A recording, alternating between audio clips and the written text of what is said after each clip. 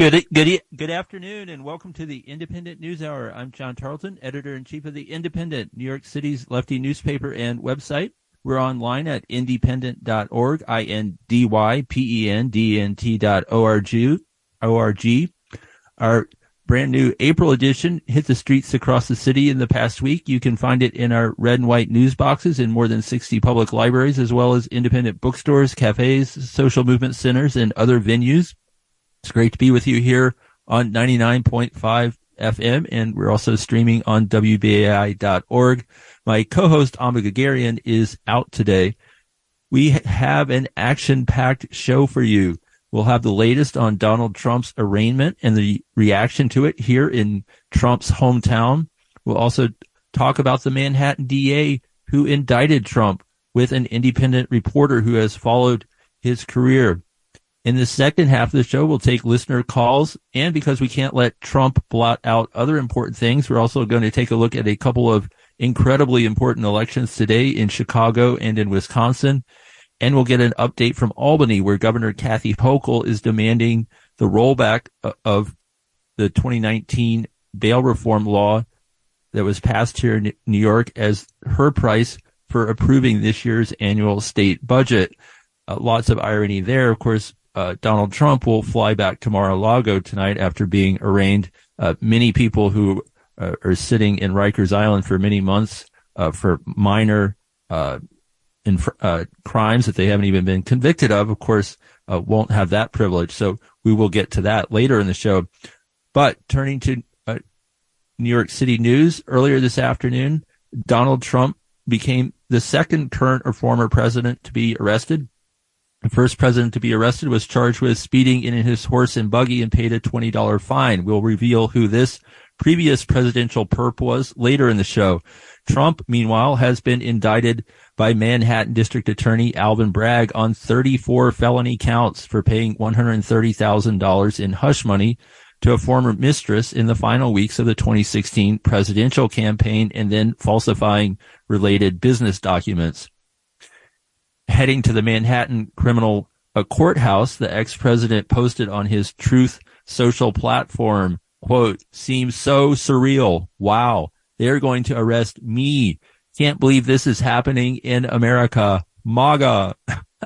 Well, WBAI's Taylor Fleming and the Indy's Katie Pruden teamed up earlier today and spoke with New Yorkers to get their reaction.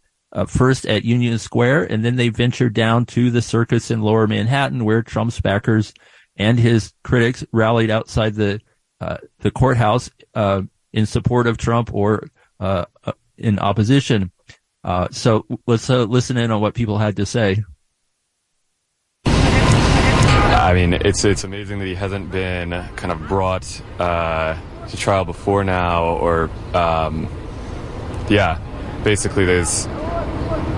While in office, I think he did something that was on par with Watergate and deserves to be punished in that way. And why he's walking around the streets is beyond me. He should be in jail. Really should be put away. He's a blight on the American public.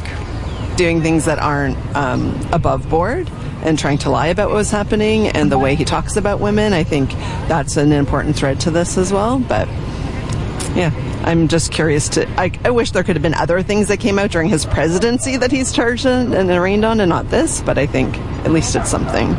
Well, I think that the prosecutor, he got to have enough evidence, to go forward with this thing. So I think we're going to be surprised on the evidence that he presents after the arraignment. We want Trump! We want Trump!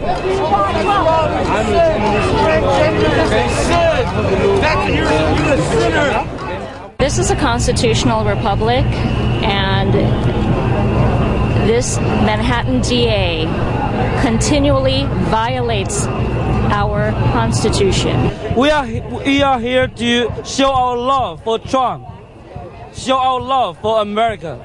Mostly just a lot of press. I think it's really instructive that for every actual protester, there's probably 5 or 6 press people minimum, and so you have just people circled up, press magnifying them makes it seem like it's a much bigger event than it actually is, which I think is interesting. And then you had just an insane scrum when Marjorie Taylor Greene came, people pushing and shoving, but again, pretty much all press. As Jamal Bauman from the squad was here, like blowing his whistle in her face so no one could hear what she was saying. Thought it was interesting. That report was filed by Taylor Fleming and Katie Pruden. As the last speaker noted, Georgia Congresswoman Marjorie Taylor Greene was drowned out by counter-protesters when she showed up on the scene. This is New York Congressman Jamal Bowman shouting her down.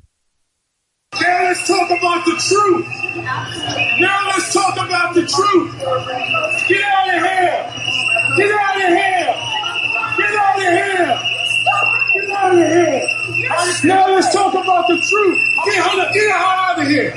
What inspired that today? Jamal Bowman. What inspired that today? I was born and raised in New York City.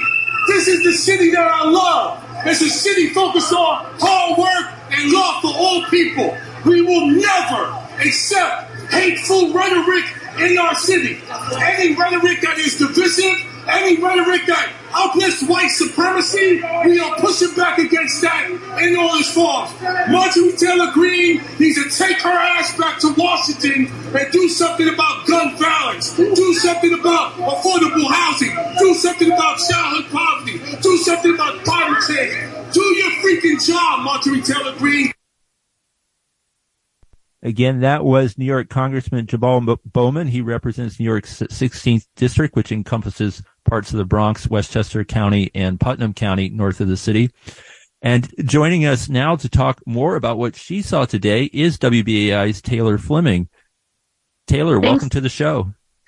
Thanks, John. It's great to be here. So the last person you and Katie Pruden spoke to in that first clip noted that there were more media on hand than MAGA protesters.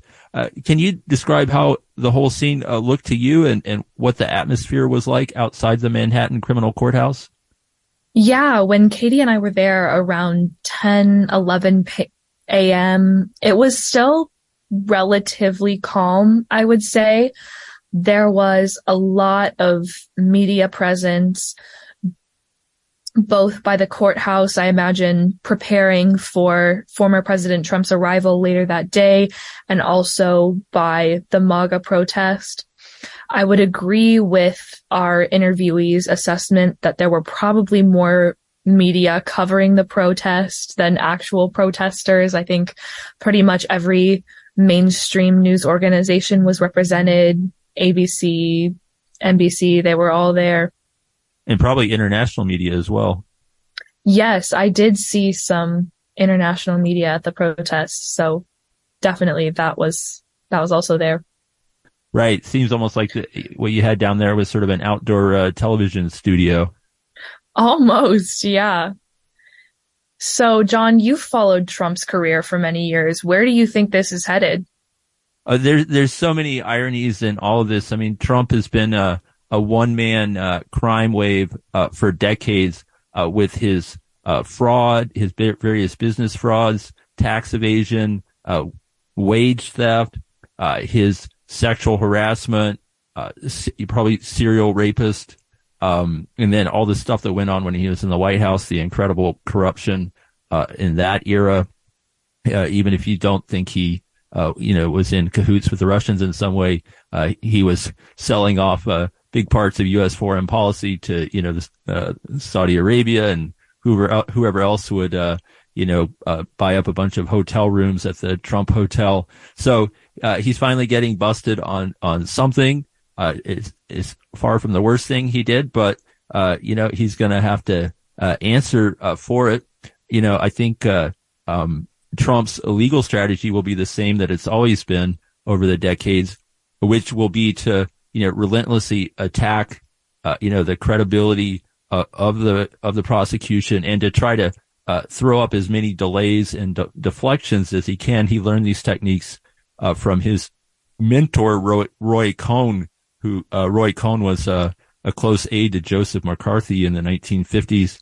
Later became a lawyer and sort of a consigliere to Trump. So Trump will fight hard and fight dirty, just like he always does. As far as Trump personally, for somebody who got 34 felony indictments today, I think this might have been his happiest day since he lost the election, because he was once again at the center of all attention, not only today, but yesterday, where there's, breathless cable coverage of when his plane was his Trump branded jet airliner was going to take off from Florida to fly to New York. So he's right back at the center of attention. It's a little bit like 2015 or 2016 in his first presidential run. So, he loves that. As politically speaking, this whole thing is definitely turbocharging his run for the Republican presidential nomination, where Republicans are really seem to be consolidating, in support around him, seeing him as being, unfairly persecuted. Over time, as these court proceedings go on, it will probably dent him politically with the larger general electorate that he would have to face in November 2024 if he won that nomination. But for him, I'm sure it's first things first, as far as locking down GOP support. One thing about this prosecution that we won't know for a little while is, will it be sort of the first domino? The district attorney in Fulton County, Georgia, has a grand jury that's been looking into his role in trying to fraudulently overturn the election results in Georgia, where he famously made that phone call asking the Secretary of State there to find him 11,780 votes. And of course, there's investigations around his taking classified papers and his role in inciting the January 6th insurrection. So he may have more legal troubles ahead of him. But I think for people, who relish seeing Trump, hauled into the courtroom today, I think ultimately Trump and Trumpism will have to be defeated politically and ideologically. It deeply appeals to people who resonate to white supremacy and a certain very old school version of patriarchal Christian America. The majority of the country is moving in a different direction. These people are holding on to the past. He's able to tap into a lot of their grievances, and some grievances, that have some merits around the incredible inequality in this country. And he's very cynical about playing to that as well. And later on in the show, we'll talk about some big elections in Wisconsin today, which have everything to do with whether Trump could possibly win or just outright steal the election in 2024. But right now, for one of history's great con men and performers, this was a big day for Trump, but also a big day for people who've wanted to see him held accountable in some fashion. And Taylor, I'm also curious, you were a teenager when Trump was elected president. What do you make of him and all of this?